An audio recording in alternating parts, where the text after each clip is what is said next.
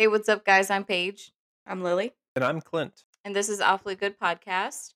Thanks for being here, guys. This is our first podcast. This is where we tell you the dirty secrets of some of society's heroes. Towards the end of the week, I think Friday, we're going to try to launch our website, awfullygoodpodcast.com. So check us out at our social media, AG Podcast on Instagram and Awfully Pod on Twitter to get some news on some giveaways and some announcements on when that's going to come up. We're going to be trying to do some podcasts every single week, so stay tuned. We'll go ahead and do some quick little intros so you guys know the unqualified shitheads that are going to be talking to you today. I'll go first. I am Clint's wife. We've been married for 3.5 years. I know because I checked today. And I am Lily's best friend. I claim that title. We've been friends for like 20 years. And I used to sneak into Lily's house. I used to break in and make her hang out with me every day. I also forced Clint to move in with me, and I think that that was the best decision of his life. True. We have 3 children. We have 1 human child, and she's the best, and then we have 2 beautiful pupper children. And, yeah, I forced them to hang out with me every day too. So I think that's pretty much all you need to know about me. Lily, you wanna go next? I'm Lily. I have 0 children, and I only have 2 friends. In terms of being an unqualified shithead, I barely passed high school and then I dropped out of college, and I haven't learned a single thing since. And that's honestly too much information for you all to have about me to begin with. I'm Clint. I'm Paige's husband. I also dropped out of college, so don't listen to me about anything. And I can't let anybody have fun, so I like to ruin it for everybody, and that's why I'm here. Yeah, we all went to Raytown. We're from Raytown, Missouri. So it's a pretty small, not the best town. So we have kind of an interesting perspective on things. We grew up a little bit different than a lot of people. So yeah, this will be interesting to start. So Yeah, Lily and I both grew up poor and brown, for example. Hell yeah. And what she means by small, not great community means we barely know how to read, and writing is a challenge, and your tax dollars are being wasted if you live in this municipal area. Yeah, I was the editor. I was an editor of the newspaper for the high school. If that tells you anything, the quality we got at our school. yeah, it was really interesting. We grew up having to wear ID badges every day. You Still don't know, understand what that was about.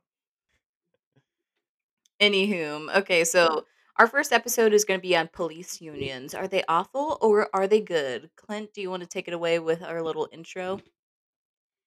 Yeah, so we're recording this in early 2021, and 2020 was a challenging year, I guess we could all say, with the coronavirus and then the civil unrest because of the unjust extrajudicial murders of innocent American citizens, particularly Black Americans. So that's kind of the preface, setting the stage a little bit. I'm sure everybody's aware. After all this, after this is kind of the tail end of the protests and stuff. So the protests brought to light a lot of issues that we all need to confront, as as a society. Not to be all joker meme about it, but one of the constant questions that was raised during this time was the efficacy of police unions. What are they? Why are they? What do they do? Are they good? Are they bad? And that's kind of what we're here to answer. And I guess I'll just kick it off with my intro. In the North, police were beginning to be established in the 1830s and were used by the business and financial elite to brutally crush labor agitation and strikes, famously killing 4 Union strikers in Chicago in 1886. In the South, police departments were established off the backs of slave patrol groups, solely purposed to uphold the power of the white landowners and manage the movement of black people in the South. In the early 1900s, police had grown dissatisfied with their working conditions, like most of the workers in America who were at that point unionizing. The police began to form fraternal organizations aimed at creating a unified approach to their local mayors to increase their wages and address any other labor changes that they demanded. Local mayors and police commissioners argued that the police have no right to unionize, just as the Army or Navy waived that right. In 1897, a group of Cleveland police officers attempted to petition the AFL for a charter as a union. The AFL rejected their petition, saying, quote, "It is not within the province of the trade union movement to especially organize policemen. no more than to organize militiamen, as both policemen and militiamen are often controlled by forces inimical to the labor movement, inimical meaning to obstruct or harm. During World War I, labor unions made many advancements, such as abolishing the 12-hour workday, increased wages, and better protections for collective bargaining. Police, inspired by the success in organized labor, began attempting to unionize themselves. In 1919, Boston police officers petitioned the AFL for a charter. The police commissioner, Edwin Upton Curtis, forbade his officers from trying to unionize, going as far as to suspend 19 officers who were trying to organize for insubordination. After this, most of the city's 1,500 officers walked off duty as to strike for their right to unionize. Widespread rioting and looting followed. Edwin Upton Curtis fired 1,100 strikers. Calvin Coolidge, who was governor at the time, even said, quote, "There is no right to strike against the public safety by anybody, anywhere, anytime." This hardline stance against unionization hindered the populist push for police unionization for decades until the 1950s and 60s. At this time, organized labor had increased the wages and working conditions of many Americans. Unions had reached their apex of political and social power by the 1950s, raising millions of Americans to the middle class and affording them many benefits that had previously been unobtainable. Police organizers began to demand collective bargaining as well, following in the footsteps of the same people they had been putting down for decades who had finally won their organization after decades of fighting against the Capitol owners and police. The first steps were taken by New York police, who staged a work slowdown in the early 60s, and then in Detroit with a sit in around the same time. In 1964, the Police Benevolent Association, the PBA, had bargained off their right to strike in order to gain union status. Once union membership had been established in some major cities, the practice spread throughout the country, ultimately leading to 75 to 80% police officer unionization by 2017.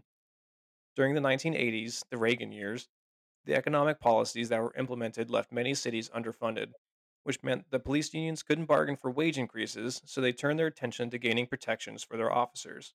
During this time, we see the policies that protect officers coming into shape, as well as the increased militarization and ruthless drug enforcement policies that would eventually lead to the crisis of policing we seem to find ourselves in.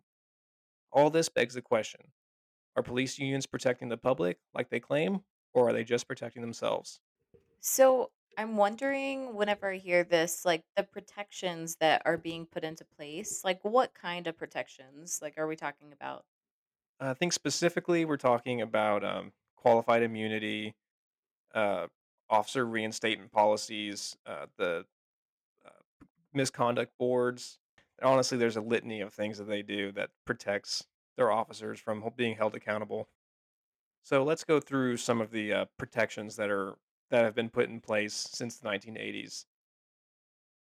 One of the most important ones, I mean, it's one of the worst ones, I guess you should say, is the policy of erasing disciplinary records. It's kind of wild. Some departments require record deletion after only 6 months. Other departments wait as long as 2 years, but most departments still have a policy of deleting records. So the records would include any complaints of misconduct, any sort of if they've been punished for anything, and often you'll see if a police officer gets fired or found guilty of some sort of crime and they need to go, they lose their job, they'll just go to a different department because there's no record of them losing their job or why they lost their job. So that's one of the worst ones. Another one that is kind of it's really weird. This is the only group of people who have something like this. So if an officer is involved in a shooting or any sort of use of force, the unions bargained a 48-hour hold uh, between the incident and whenever they get interviewed to produce a statement about what happened. And during that 48-hour hold of time where they can use that time to review case files, which includes witness statements and then any photographic or video evidence in the file. So they can just see the case against them if they're accused of any wrongdoing, and they can finagle a way to get out of any discipline. Once again, providing them protections to not face any consequences for their actions. It's so crazy. I'm like wondering in what scenario is something like that necessary? You know, like no other type of job or like workforce or whatever has protections like that. And I mean, in what sort of investigation like would you give somebody on trial like the evidence before the investigation? Right. Yeah, it kind of seems to go, like, against the entire, like, legal process as a whole. Yeah, in what case would an innocent person need that, you know? Mhm. Right. Yeah. I mean, in their case, it's interdepartmental or whatever. It's not like a criminal case, so it's not illegal because because they check themselves. There's no outside governing body that says, "Oh, you did do something, and you should be held criminally liable." Instead, the department says, should you be placed on a 1 week suspension or not? So they just can do whatever they want, and they risk a week suspension. That's about it. Mhm, like the perfect time for them to like come up with a full script and everything Right. before they get questioned like literally by their coworkers. And you see this too. This is, I mean, very common. And honestly, it's exactly the way that they're trained. If they are involved in a shooting or something, well, specifically if they're involved in a shooting, they are told in their training, and this 48-hour window helps them kind of, organize it. They are told that they were afraid for their lives. You'll see that that's a common quote if you go through these allegations of misconduct or murder when they killed somebody unjustified. They always say that they were afraid for their lives, and that's what they do. They use this 48 hours and look at the case and say, "Oh yeah, maybe there was." To use the famous example of Jacob Blake, maybe there was a knife in the car somewhere near him that they just happen to know about, even though there's no way they would have known. But they can use that to justify their shooting and say that they were afraid for their lives. Yeah, and it always seems like the police that you see in these huge incidences of like police brutality, like for example, the case with George Floyd, like it always comes to light later that these officers have a history of abuse. And so it's just like these protections are literally set up to just continue, you know, they just keep putting these officers back in the field. They're not like not even really trying that hard to like move these officers to a different department. Like it's just literally, sometimes it's just as simple as covering something up. In the review board process, it's very, very rare that anyone faces any sort of consequences. For example, in Minneapolis, where Derek Chauvin was the guy who murdered George Floyd, it was found in 2012 that there were 2,600 complaints to the Office of Police Conduct Review Board, and only 12 officers received any punishment out of 2,600. And the most extreme punishment, once again, was a 40-hour suspension. That's it for violating police conduct. And I don't know if we won't know what that incident was because they seal the records, but ostensibly it could have been brutalizing somebody, or like we saw in Kansas City here last year, body slamming a pregnant woman. It could have been anything. Could have been as horrible as that, and all they get was a 40-hour suspension. I hadn't heard that, like, 2,600, complaint number before. That's absolutely batshit. Yeah, and that's just in 1 year in 2012, and, Chauvin wasn't he like a 20-year veteran of the force? So, I mean, he would have been there. He would have been one of the 2,600, I'm sure, Mhm. and I doubt he was one of the 12. It's nuts. Can you imagine if any of these other industries that have unionized, like teachers or like nurses, for example, like if any of them like had messed up to this extent, would they be placed on just a 48-hour like leave? Right. Like if a nurse goes and accidentally kills somebody, like are they just going to be on leave? Yeah, they face a lot more I mean, medical professionals face a lot more consequences than police officers do. And if a teacher is found of misconduct, it's what, like yelling at a student, Yeah. or, Mhm. but when an officer has a, misconduct allegation, it's possibly he murdered somebody or manslaughter, but he can't be found criminally liable for it. There's definitely a misbalance of of misconduct here. Yeah, and it's just so sad because it takes a union which is typically really good and benefits industries a lot and protects the workers. And it just takes that and just brutally abuses it. It's like nobody wants to be anti-union, but when it comes to this, it's like, why do you have to go that far? Like, why is it 0 to 100? Can we have like some protections without just letting you off of murder? Yeah, I mean, well, unions are that's another interesting thing about unions in general. Unions are started as a left wing movement. I mean, unions are socialism. Socialism isn't when the government does things. Socialism is when people, collectively bargain and get together and collectively make things better for all of them. And police unions are very strange in that they are strictly right leaning. Like something like 80% of police officers voted for Trump last year in 2020. Like this is the only union that is expressly right leaning when most unions are, I mean, of all the unions that have ever endorsed a presidential candidate, they've always endorsed a Democrat, except for police unions. So, which is weird because Republicans don't like unions. So they're just, Just kind of you know, sus. it's very sus. I mean, in 2017, for example, the AFL-CIO, which was the overall union conglomerate, Confederate kind of thing, in 2017, they completed a racial justice commission, which was in response to the Black Lives Matter movement in 2014 and 2015 after Ferguson. So basically, the whole point of the commission was to kind of identify where they're failing in any sort of racial justice or immigration uh, protections and how they treat these people, the minority class and stuff. And the International Union of Police Associates, the IUPA, is the only group that did not participate in this study. Once again, kind of sus, I guess. Yeah, it sticks out as very odd when they're the only ones that ever do these things. Like the only ones that vote right, the only ones that turn down like a racial equality like seminar, whatever it was, but it just seems very odd.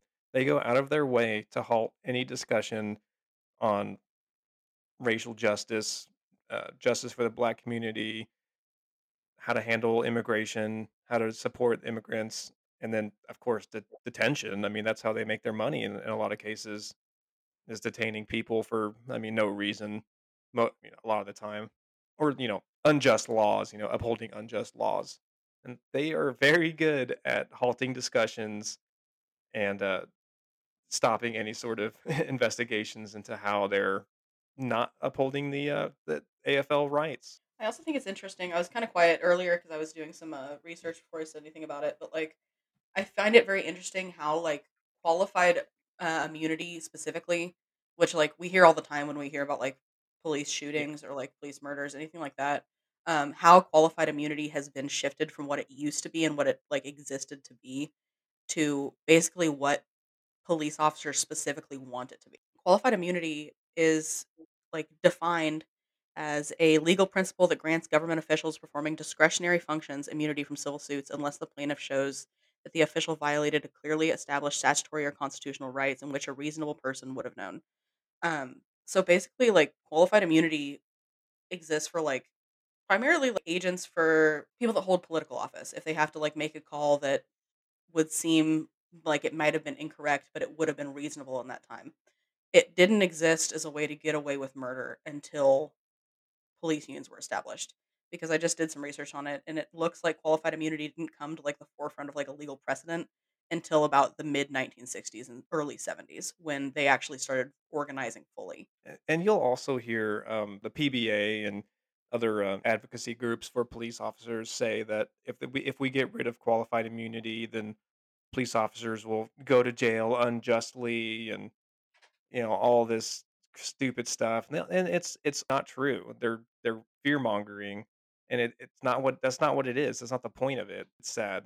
It is, and it looks like when I was doing some research on it, that as recently as 2018, um, organizations like the Cato Institute, as well as the ACLU and the Institute for Justice, all tried to lobby against keeping qualified immunity like completely because of what happened with police shootings, and they were turned down. and it just so happens to be in states where unions have the most funding.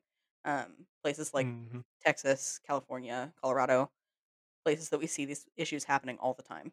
Yeah, so here's a quote from the National Association of Police Organizations, which is an organization that represents police unions. They say that, quote, with the change to qualified immunity, an officer can go to prison for an unintentional act that unknowingly broke an unknown law. We believe in holding officers accountable for their actions, but the consequence of this would be making criminals out of decent cops, enforcing the law in good faith. But that's not true. As we just said, the point of qualified immunity is to protect officers from civil liability. They're they're not Right. it doesn't ha qualified immunity has nothing to do with criminal prosecution.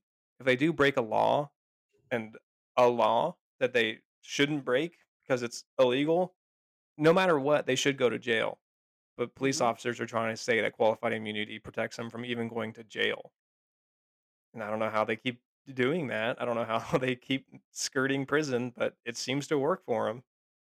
It's just so weird that people want to say, like, this whole police size matter and all police are not bad, or they wanna, like, fight this whole idea, but it's like the protections that are put in place are not for innocent people. Like, if you had somebody that was actually doing their job in good faith and, actually trying to follow the law, you don't need stuff like this. So it's just, why would you like, have this if you do have, like, good people that are actually doing their job. It only seems like this would benefit guilty. Right, and it seems like things like qualified immunity should exist for specific, like it says for civil suits, like, for instance, if a family sued, like, the police department because they didn't think that their kid should be taken away from them even though they were living in squalor and weren't being fed. Like, that would be considered a civil suit. I don't think a civil suit should be qualified as something where an officer shot and killed a man. Like, that's just straight up that you killed somebody. That doesn't apply. It shouldn't apply. Yeah, that's murder. Yeah. So, what could we do to cause there to be some repercussions for bad behavior in the police force? Like, do we have any, like, options? Well, firstly, let me say all cops are bastards. Let me just make that point. But I do actually have some good news for once. There's actually a law that was introduced in Colorado in 2020 that was actually designed to help hold cops accountable. There's a lot to this law, so I don't know if I'll go through all of it right now. But one of the bigger things about it was that it'll make cops partially fiscally responsible for settlements paid out due to their misconduct. So it'll be 5% of a judgment or $25,000, whichever is less, which they kind of get off the hooks there a little bit. So basically, anytime a cop is accused of misconduct, murder, anything like that, typically the city will pay out sometimes millions of dollars to the families of the victims, and the police officers themselves are never held to any account at all on any of this stuff. It's always your taxpayer dollars going to these settlements. But this new law in Colorado, which hopefully will be spreading throughout the country with the recent conversations we've all had as a society, Joker meme, again this last year. But 5% of a judgment or $25,000. I mean, it's not a trivial amount. That's almost half of a salary for a cop a year, probably. Because they probably make 40 to 60,000 if you're just an average beat cop. Well, that is one thing that I mean, we'll see how it goes, but I think that would be a huge step in the right direction.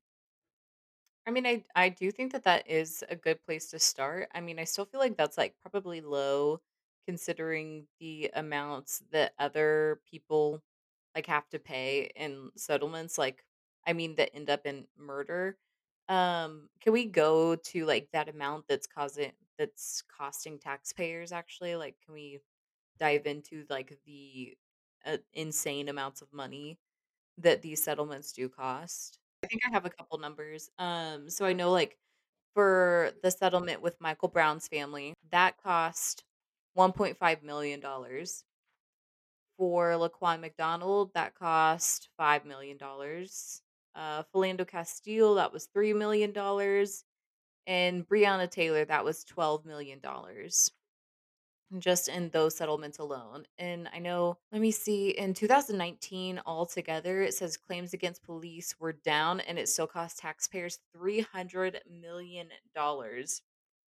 So, like, as soon as I hear these numbers, I'm thinking of all the people that are going around saying defund the police. And I know, like, the idea of that is to bring in more qualified like officials like social workers or counselors or therapists that could handle like domestic disputes and other things in a more productive manner. But as soon as I think of like defund the police, I'm thinking like, can we take away some of the money that we pay in settlements? Do you think that that would be a good deterrent for police officers? Yeah, absolutely. I think a financial impact would be a great deterrent.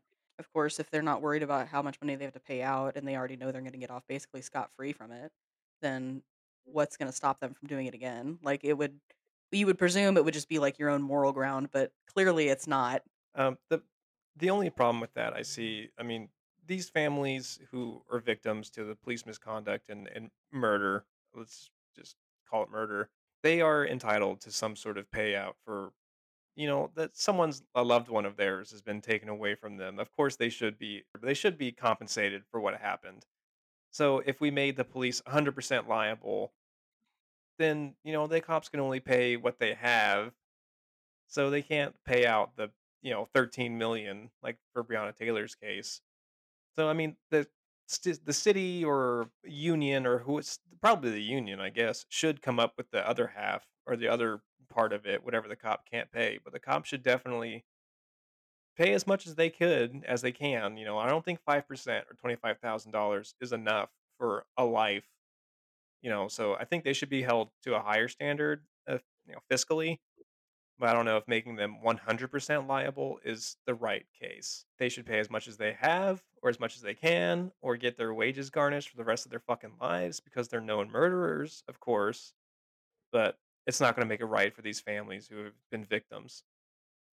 Yeah, it's just so hard because I don't police departments like actually put aside millions and millions of dollars every single year for settlements like alone. Yep, they do. So like they literally plan for like misconduct and stuff like this, which I know normal companies do that, but I feel like millions and millions of dollars like in settlements, like I don't even know if like hospitals put that much aside for settlements and I feel like that's like a more risky job. Yeah, I mean that. Yeah, everybody who walks in there. Well, I don't know. Who knows? Because everybody who walks into a altercation with a cop is life or death too.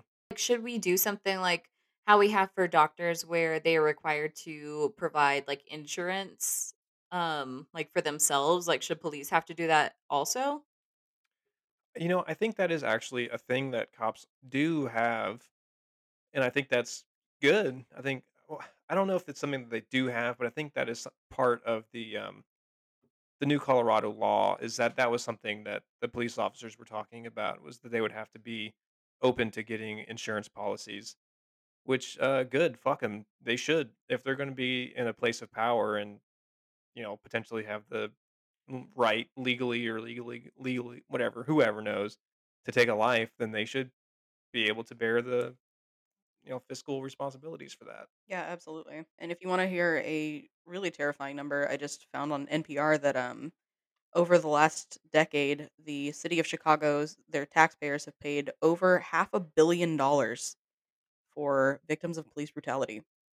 $500 million. That is so crazy. And to think that all these people just want to like garnish their pay. It's like, no, just take away some of like their protections. Yeah, right. maybe maybe just like cut their budget in half for settlements and other like lawsuits. And why don't you just pay like counselors and therapists and social workers out of that? Maybe be a deterrent and like also bring actually qualified people into the conversation. You know what's kind of nasty about that $500 million? $500 million isn't even a third of Chicago's budget.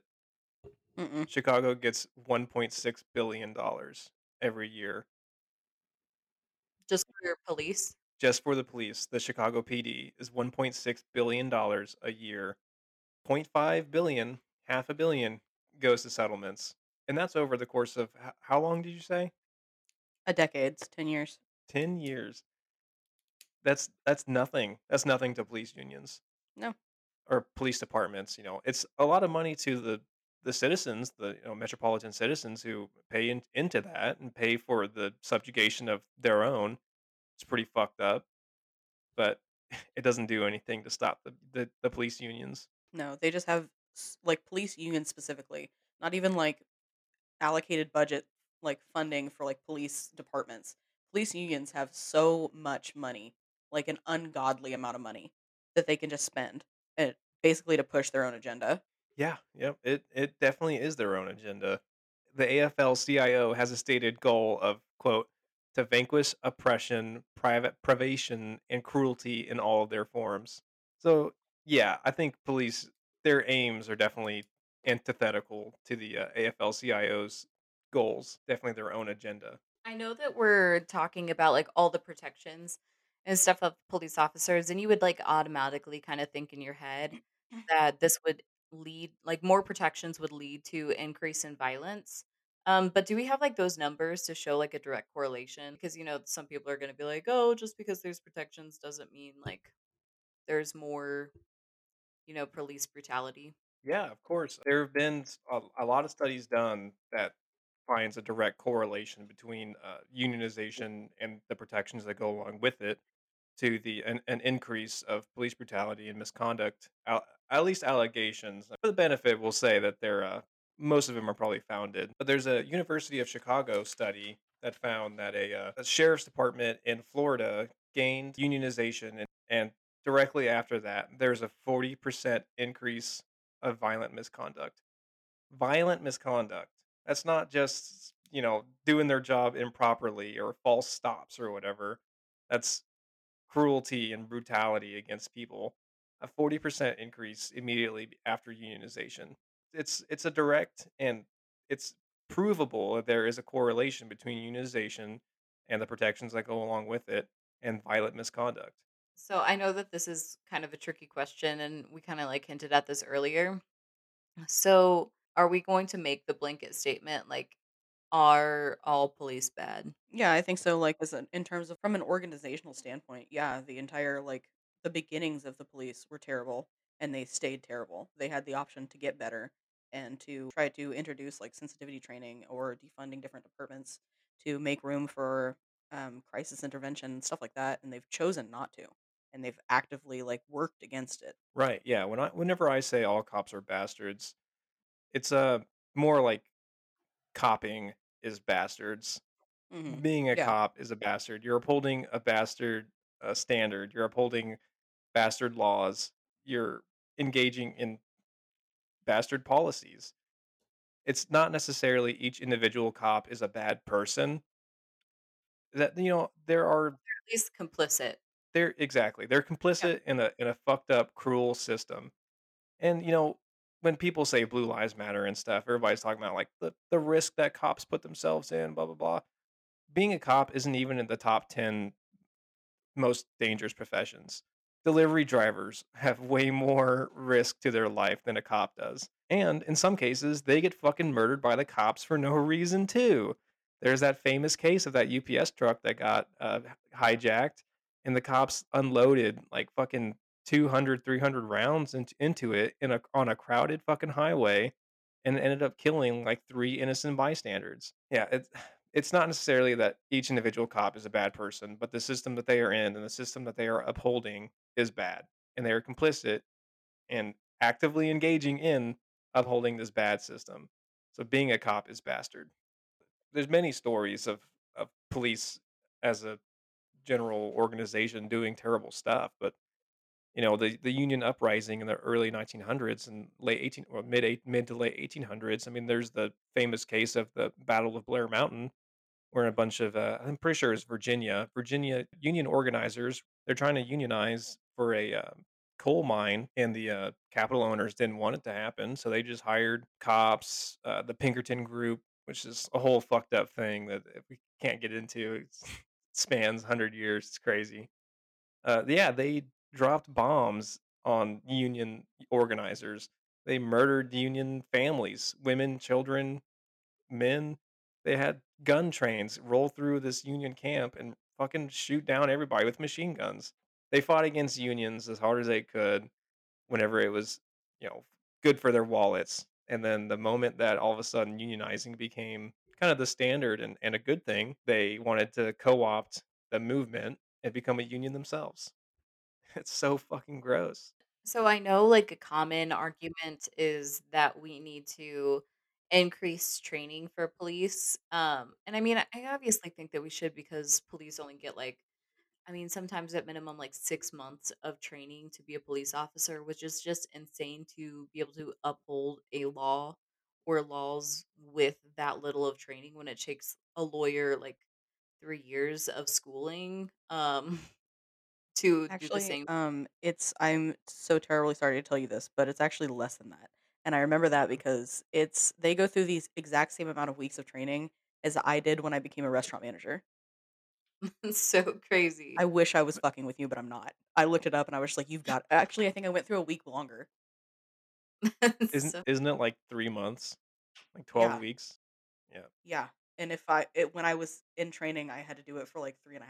and I know that a lot of people are saying, that that's, like, kind of our solution to all of this, is police just don't have enough training, but then it brings me back to the whole thing of, like, we have statistical evidence of whenever you, extend collective bargaining to sheriff departments or police departments, and you have a 40% increase in, violent misconduct. Like, so how do you link together having more training and lowering violent misconduct? Like it doesn't really seem like there's like a link there. Is it just police are inherently bad or like is the police department like creating these monsters? Like what's going on? Yeah, I mean, that's a question that has been asked, and I don't know if it's ever been fully answered, but I think one of the direct answers that you could come up with was, there's a guy named Grossman. It's easy to remember because fucking gross. He's a gross man, you could say. He, he built himself as this, tough guy, Navy SEAL type, hardcore pipe hitting motherfucker, and he was a nobody, and he didn't do shit, and all he did was interview a bunch of people who were out in war, and they came back, and he wrote up what they said, and he's the kinda guy. I don't know if anybody's seen it. It's prevalent in the, like, gun community. It's so fucking annoying, but there's the sheepdog thing. He's the guy who came up with that, saying that there are 2 type of people, the sheep and the sheepdogs, and the police protect the sheep. They're the sheepdogs. They protect them from the wolves. I guess there's 3 type of people. Fucking I don't know. It's so stupid. It's like the alpha male shit, which also is not true. The alpha male doesn't exist. But anyways, he was the guy who came up with the I was afraid for my life thing that I talked about earlier. His training directly leads to cops being more violent. He tells cops to shoot first and ask questions later, ostensibly, basically. He tells everybody that he tells the cops that everybody could have a gun, you shoot yourself or else you'll get shot. And he shows these examples of somebody who, a police officer was trying to be nice, and then this guy pulled out an AK and blasted the cop and shit. It's like that shit. It doesn't. I mean, it has happened, but that shit doesn't happen like that. That's not what it's like. But he trains them to be, itchy trigger finger, be ready to draw down at the first sign of anything. And this mindset is prevalent throughout policing, and I mean it extends outside of policing too, which is fucking scary. No, I don't know if training is necessarily the right thing, because when they do get training, they get the wrong kind of training that reinforces this negative idea that, you know, they're warriors when they're not. They're supposed to be public servants. It sounds like you'd have to like completely reform the entire system for more training to even be effective. Like it's so easy to just say like more training, cops don't have enough training, which I agree with. But, like, the entire system is just, like, built on just corruption and just, like, violence. Yeah, to further that idea, when criticisms were lobbied against this guy Grossman and his training, there was a specific name for it. It might have been the sheepdog way or some shit, something like that, some stupid larpy bullshit. But when allegations, not allegations, but when people were criticizing his, methodology and his teaching, eventually it came down that police are no longer allowed to go to those seminars, or they were told not to go to those seminars anymore. But specific police unions across the country said, "No, we're going to send our people there. We are going to pay them to go, but it's not, a a bureau sanctioned or a department sanctioned training event. They're doing it to further their training by their own, like, on their own." But the unions backed it, and they willfully went against the mandate to stop going to these places, stop going to these training seminars. But they'll do it anyways because they get told what they like to hear, that they're warriors and they're tough and they're badasses. So, even when you do try, they go out of their way to do the worst fucking possible thing they could. It almost sounds like since increasing training is not really the answer whenever, like, the entire system is just corrupt, forcing police to, like, de-unionize, is that maybe the answer? I think that could help. I think that could help in a lot of ways. And there have been people who, they have said that the police shouldn't be part of the AFL-CIO. They should not be union anymore. Other unions, well, local chapters who have petitioned the AFL-CIO to disaffiliate police unions. Have they Uh, also tweeted at the AFL-CIO? yes, I have done that too myself. I have hopped on the AFL-CIO verified Twitter and told them to disaffiliate police unions multiple times, and each fucking time they hide my comments because they're scared. And I feel like I have the right to, since I personally work for a union myself. I don't want my union money, because I pay into the AFL-CIO, and I'm fucking funding these cops too. I mean, we all are. I'm Mhm. funding the fucking union, so I don't want to be a part of that. I don't need that. But they don't fucking listen, and they say the AFL-CIO says that they need to keep unions close, uh, so they can watch them or whatever, but they obviously don't when the police unions actively don't, participate in the racial justice commissions. Like, they're not really a part of the AFL-CIO at all. They're right leaning, which goes against the AFL. They don't participate in the things that everybody else does. They actively organize against the stuff the AFL-CIO does. Let me give you a quote here from The Intercept. Police unions, compared to others within organized labor, tend to be more rigidly ideological and are adept at organizing. That combination means police unions can often pull their coalition partners, particularly in corrections, probation, and the building trades, to be to the right on issues that go beyond strict policing concerns. Police unions are really good at organizing. That's the whole point.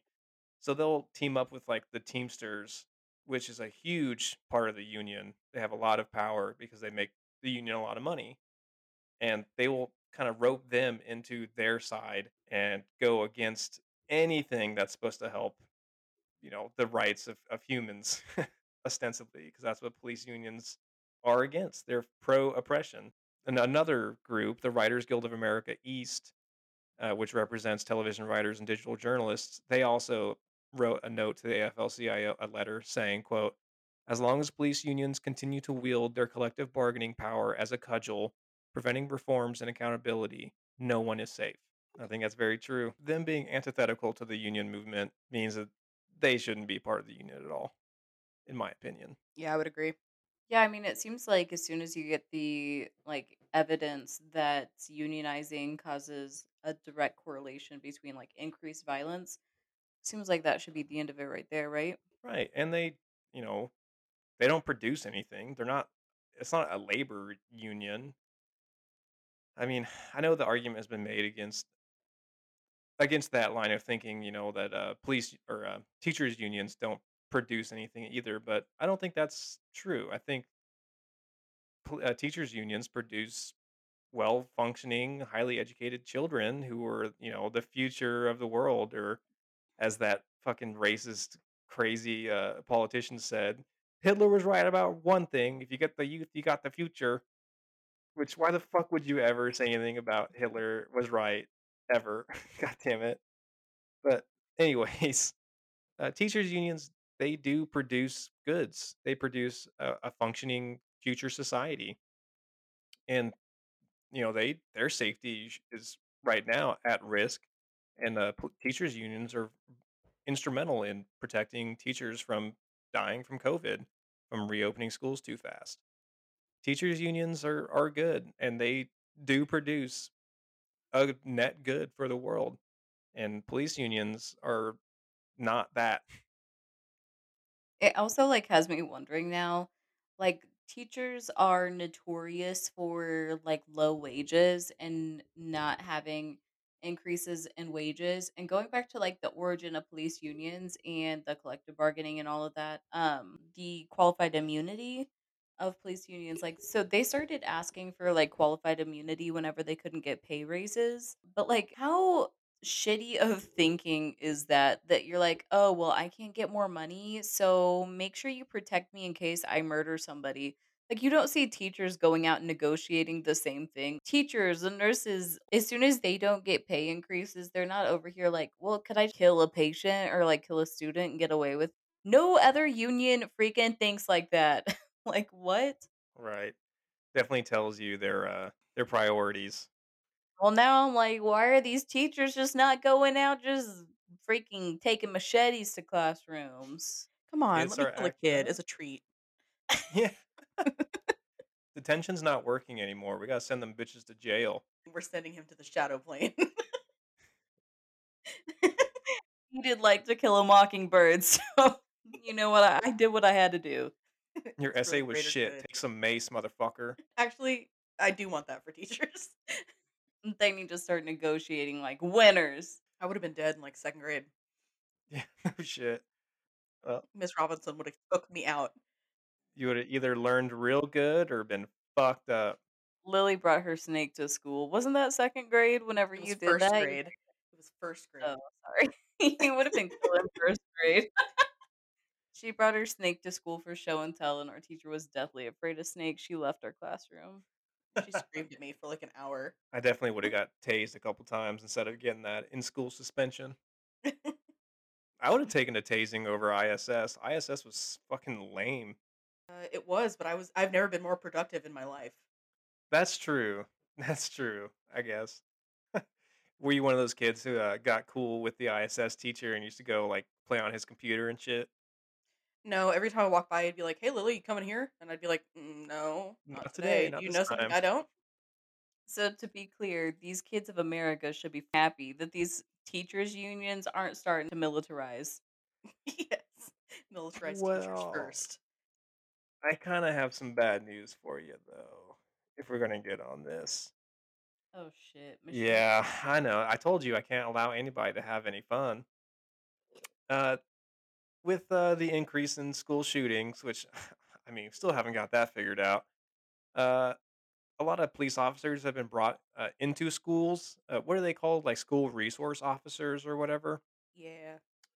There's a lot of problems with school resource officers. I don't have any stats. This is all off the cuff here, but there's been a lot of stories of police officers in schools, kind of, sort of grooming kids. That's pretty bad. Pedophiles. Yeah, and I don't once again I don't have the stats off of this, but before school resource officers were in classes, the teachers were in charge of the kids. That was the kind of the point of teachers is to educate and also kind of control the kids. I mean, they're there all day. It's what they do. So when a kid was acting up, they would get fucking detention or whatever. But with school resource officers, now it has really reinforced the school to prison pipeline.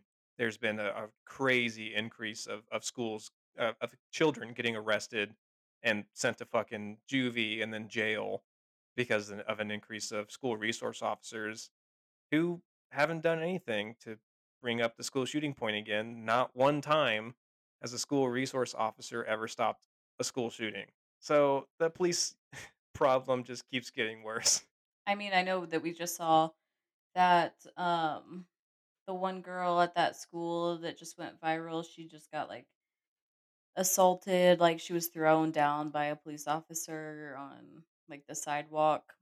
Yeah, I know that one just had gone viral. I mean, we've seen videos like this come up in the past.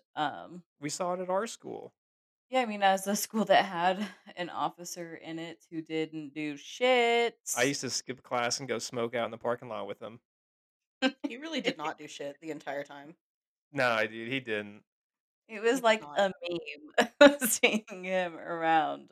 I'm so glad though that we didn't have a resource officer that took his job like extra serious in school though, because like the last thing that these kids need to be doing, I can just like imagine this whole scene playing out in my head of like this teacher like accusing students because we had some pretty shitty teachers like in our time that would accuse students like teachers that were just flat out racist at school Yeah. if they started like accusing students of like um like stealing stuff or just like doing something and then have like the resource officer come take care of that like I could just see that leading to violence so quick because like our teachers were in no place to be judge jury and executioner back in the day. Yeah. No. I mean, and not just violence. Like I said earlier, it reinforced that school to prison pipeline. You throw a kid in juvie for something they didn't do, or a minor infraction, but because you have a cop there who has arrest power, you send them to juvie and make you compound the problem and make it way worse instead of just saying, hey kid, what you did was wrong, and teaching them that they need to be better and not be a shithead if they're being a shithead.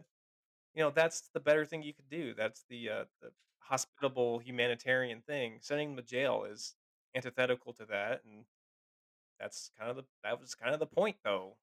At least it was a byproduct. Yeah, I mean, like, we have guidance counselors for a reason, and I can't think of like one instance where like one of our counselors did not like solve the issue like that we had in school. And I mean, we had like a lot of aggression and physical violence and stuff happening in school, but our counselors were always essentially like able to stop the issue. Yeah, between our counselors and our principals. Yeah. That's the problem with policing. It's not humanitarian. It opposes uh, yeah, it opposes the principles of freedom and democracy and pursuit of happiness. We see police in other countries around the world that don't have the same issue, and it's instead of following their model, we continue down this dangerous path. It's like we need to increase training for police. We need to totally reform the entire system so that it's not built on structural racism. And, we also need to just have, less protections for these officers. I mean, you never want to not have protection for workers, but in this case, you want to reduce the qualified immunity so that people don't just get away with murder. And I'm not talking about just throwing these officers out to the wolves, but maybe just like, can we compromise and not spend $300 million in settlements in like 1 year? Yeah. Just like have some accountability, like maybe pay some of it. I don't know. Yeah.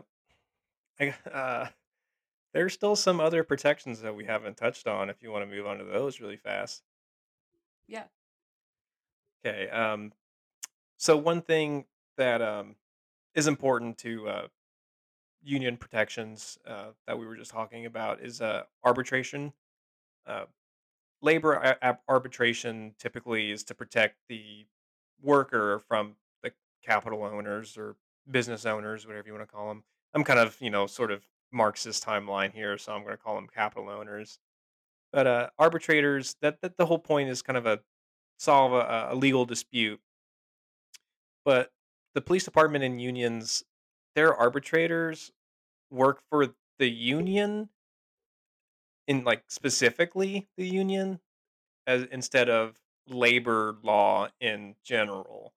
So the arbitrators are very pro cop in a way that is different than anyone else.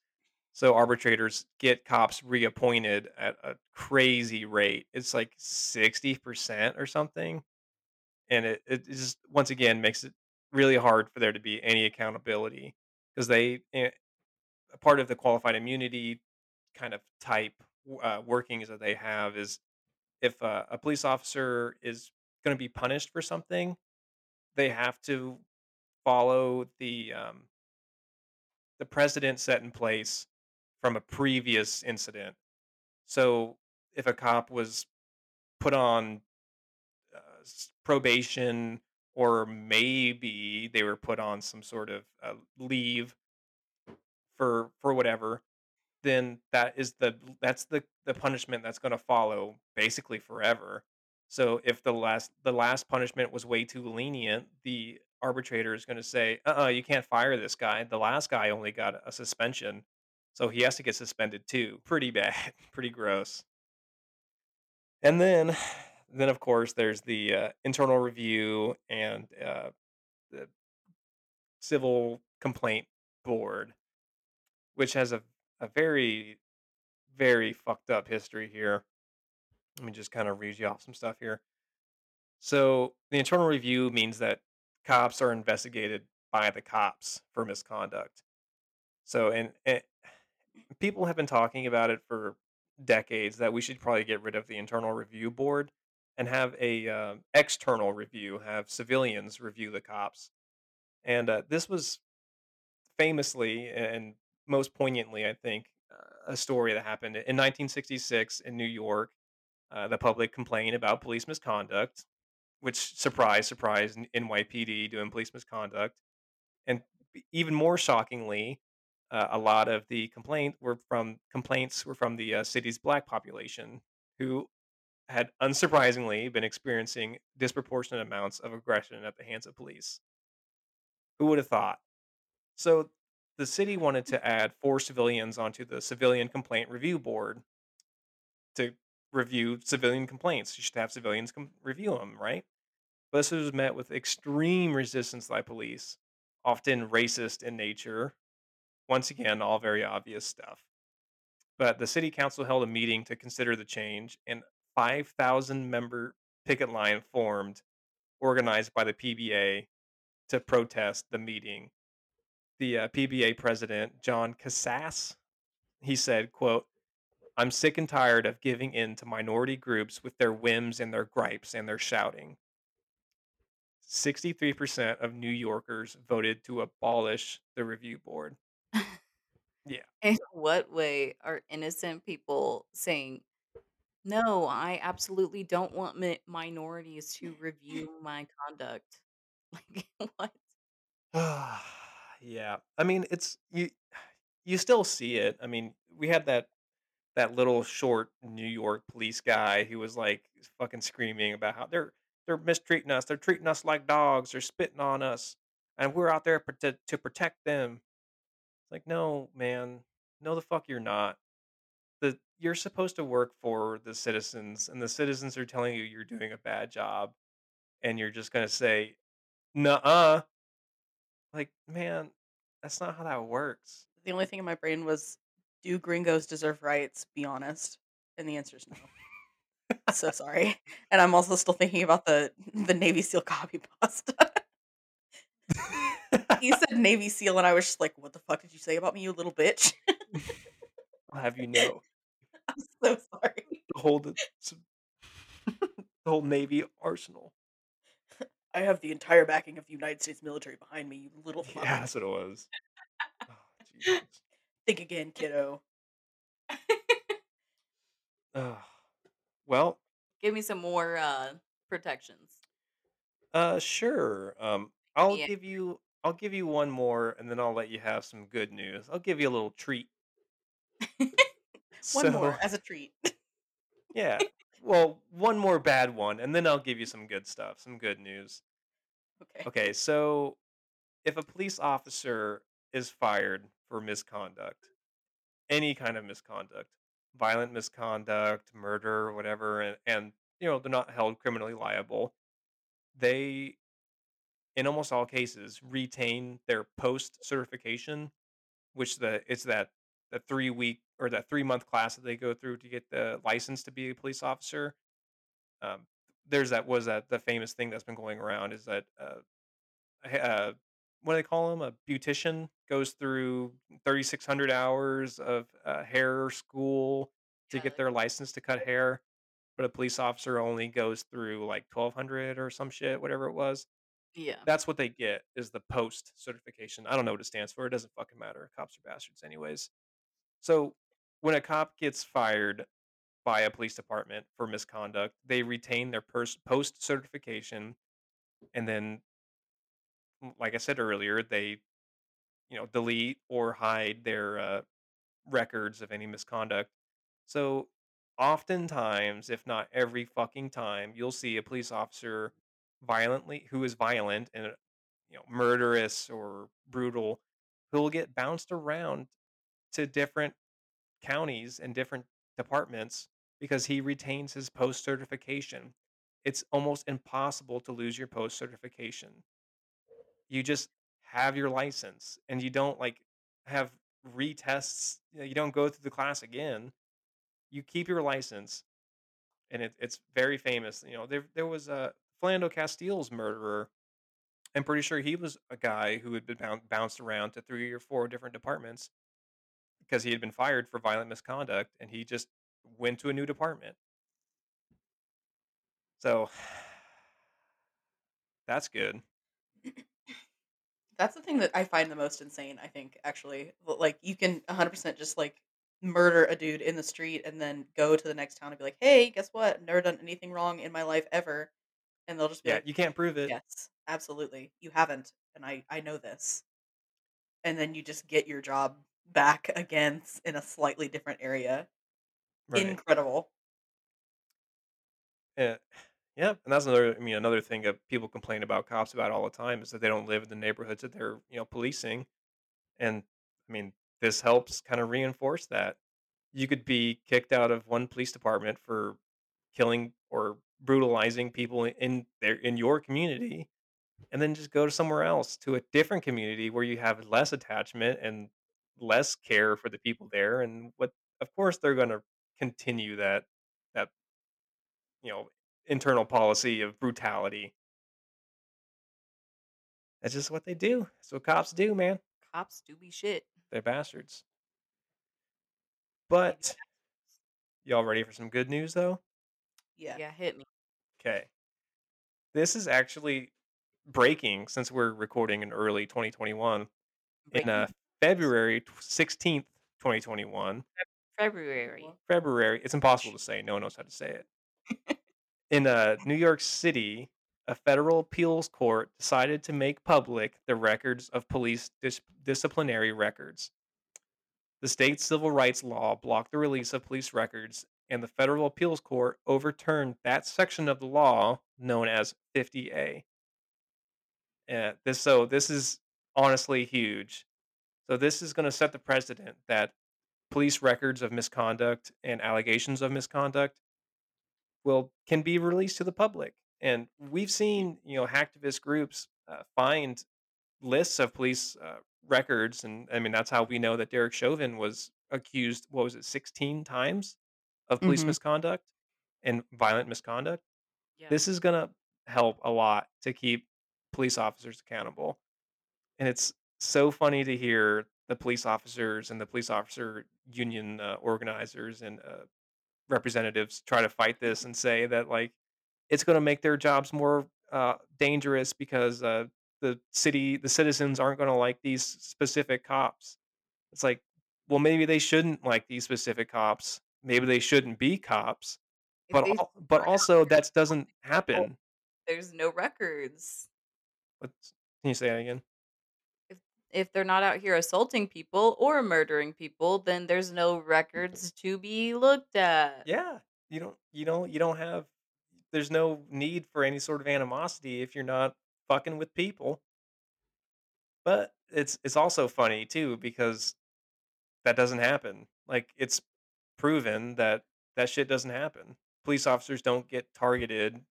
You know, I don't know how or why they would be especially targeted. But if cops, if their records are known, it doesn't make their job more dangerous. It just means people know what the fuck's going on. Cops are like the perfect gaslighters. They Yeah, they have a love yeah. they love to victim blame. They Yeah, do. they love to victim blame and be the victims themselves. You're like, "I'm sorry that I freaking beat you up and assaulted you, but now people are gonna be mad at me. Do you want that?" Like, such a bitch. Have you ever thought about what happens to me, the beater? If I shot you, there'd be a record of it. There isn't a record of it because you made it up because you're fucking crazy. I know, man. Like, we should fucking give our delivery drivers this shit. They it should be the thin bread line. The thin bread line. Yeah, Did dude. you These say fucking bread? pizza. Yes, That's this pizza delivery incredible. drivers. Their job is way more dangerous than these cops. Their lives are at risk way more. It's the thin bread crust. Yes, We need to absolutely. back the bread. Yes. Nothing but respect for my troops. I Exactly. don't The real heroes. I don't like thin crust. You I don't guys like really thin crust either, but maybe we can have a Chicago style crust, the thin bread line. But I like it thick. I like it thick too. I like it thick. I I like that thick crust. I got one more piece of good news. It's very hard to find any good news, so I got one. All right. So this is kind of a continuation on a point I had earlier. The new Colorado law that was introduced last year in 2020.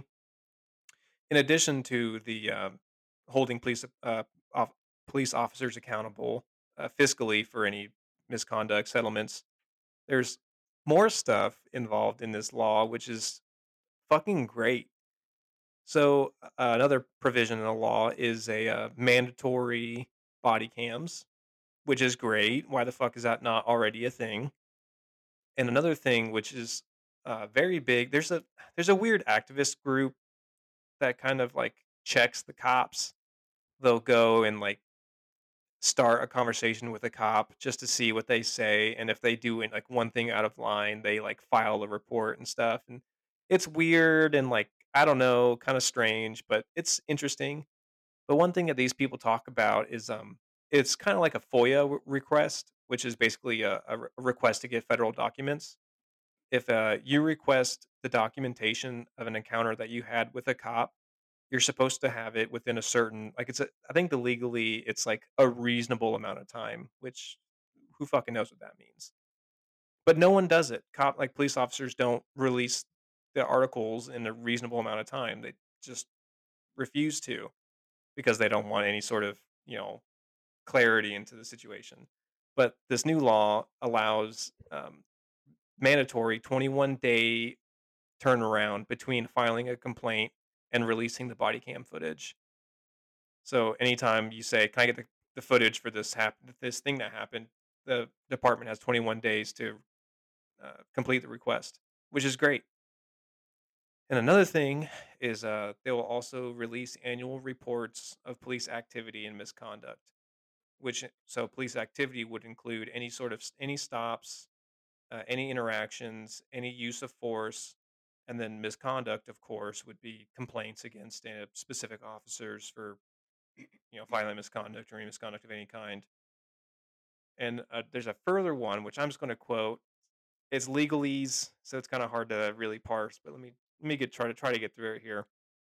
Quote: If any peace officer is convicted of or pleads guilty or nolo contendere to a crime involving the unlawful use or threatened use of physical force or the failure to intervene in another officer's use of unlawful force, or is found civilly liable in either case, the post board shall permanently revoke the peace officer's certification.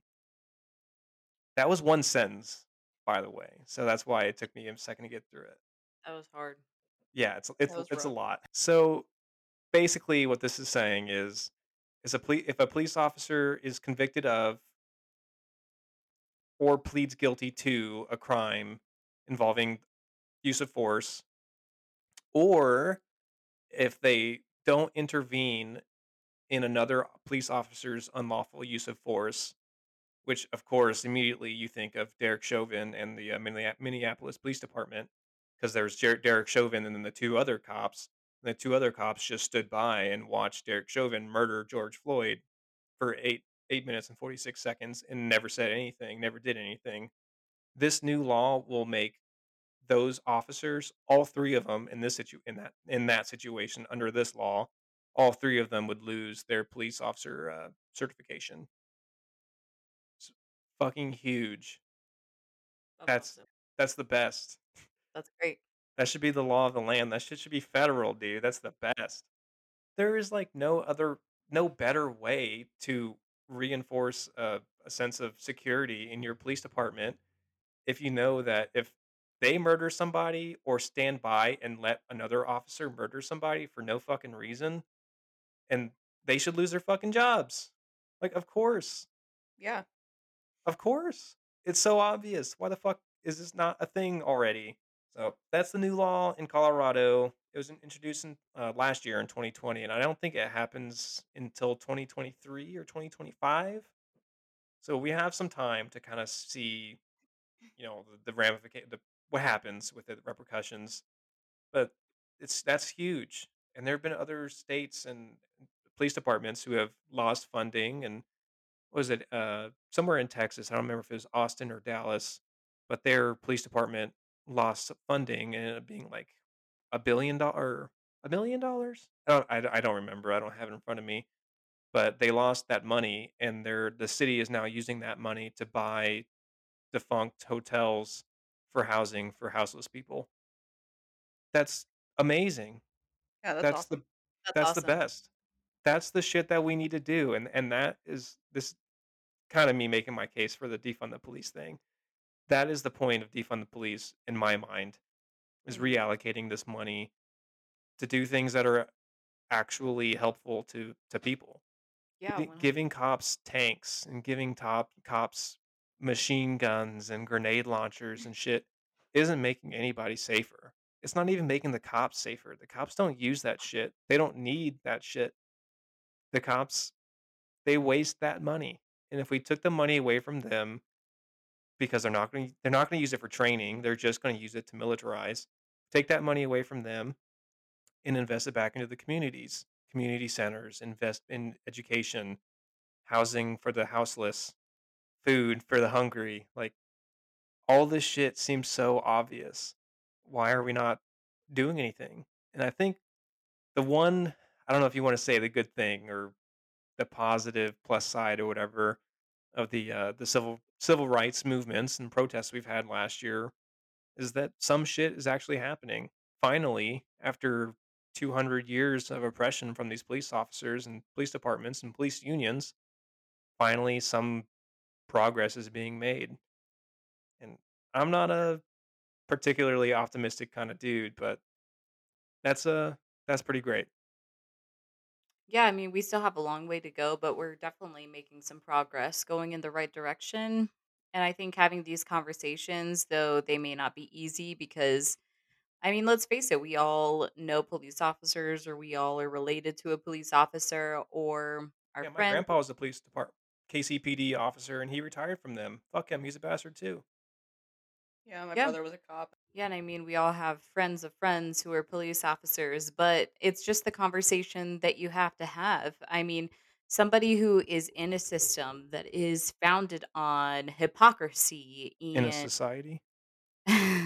We don't in the live society. in society. Uh, it was founded on racism and who has a history of violent misconduct, and who you can see a direct correlation between unionizing and having immunity and an increase in violence. I mean, you have so much domestic violence and stuff within the police force. It's imperative that we have these conversations, whether it is easy or not. And the quicker that people start realizing that being a part of a system that is built on racism and hypocrisy and all of this makes you a bad person. You can't just sit by and say, well, my brother, my uncle, my friend is a police officer, so they're not all bad. If you're a part of the system, you are bad. You are complicit. You are letting this go on. You're in a system that is creating bad policing. It is. And we're making progress, but it's not enough. We need to keep having these conversations. So, friends, I think it's the time where we say Are police unions awful or are they good? Bad. Bad. Bad. Yeah, pretty bad. And we didn't even really touch on the racial stuff. We didn't even touch on the the confiscation of personal money. We didn't even talk about the drug war. Policing is bad for a lot of reasons, and police unions Yeah. are the front line at stopping any sort of accountability or repercussions or consequences for these police officers who uphold these horrible laws and these racist stigmas and racist systems, and police unions unequivocally are bad. The conversation of policing goes far beyond this podcast. I mean, we could Yes. spend like 24 hours just Yes. talking about how the history of policing is bad, how every single day minorities are being targeted. We could talk about how every single day I mean, we're upholding laws that were built on like racist foundations. I mean, this conversation goes far beyond that. But right now, we are tackling police unionization. And without all of the rest, you can see the corruption behind these police departments and these sheriff's departments. I mean, it is black and white, the correlation between offering these protections and the violence that goes on in these police forces. You can see the waste of taxpayer dollars. But beyond that, we start talking about some of the positive changes that are happening. So, in no way is this to discourage people from fighting police reform police reform, because we have seen the productivity of the civil movements that have gone on within the past year alone. So I think it's important to keep having these conversations to dive a little bit deeper. I don't think that police unions are talked about nearly as much as they should be, just because of the terrifying statistics behind them. So So there's a lot more Mhm. nuance, the union side of things. There's a lot of legal stuff and history stuff that is not as visible. yeah, maybe we'll have to have a part two of this podcast and dive into some more police issues. Yeah, we didn't even talk about 40% of police spouses who are beaten. Yeah. I mean, the domestic abuse among police officers, and that is reported. That is self-reported. That is self-reported 40%. domestic abuse. Can you just imagine what's going on behind the closed doors of people who aren't reporting? I mean, they're reporting to themselves, so that just goes to show you. There's a lot to talk about with police departments, police forces, but police unions are a good place to start. So let's keep having the conversations on what we can do, how we can keep fighting for reform within these police departments to get some accountability. It all comes down to accountability so that we have a just department that's not built on oppression and lies. And all we can do is just keep fighting. We can obviously see that the police unions are fucking awful. I mean, there's no good about them. They just come down to straight up helping to cover up murders, violence, neglect from these police departments, and there's nothing good about it.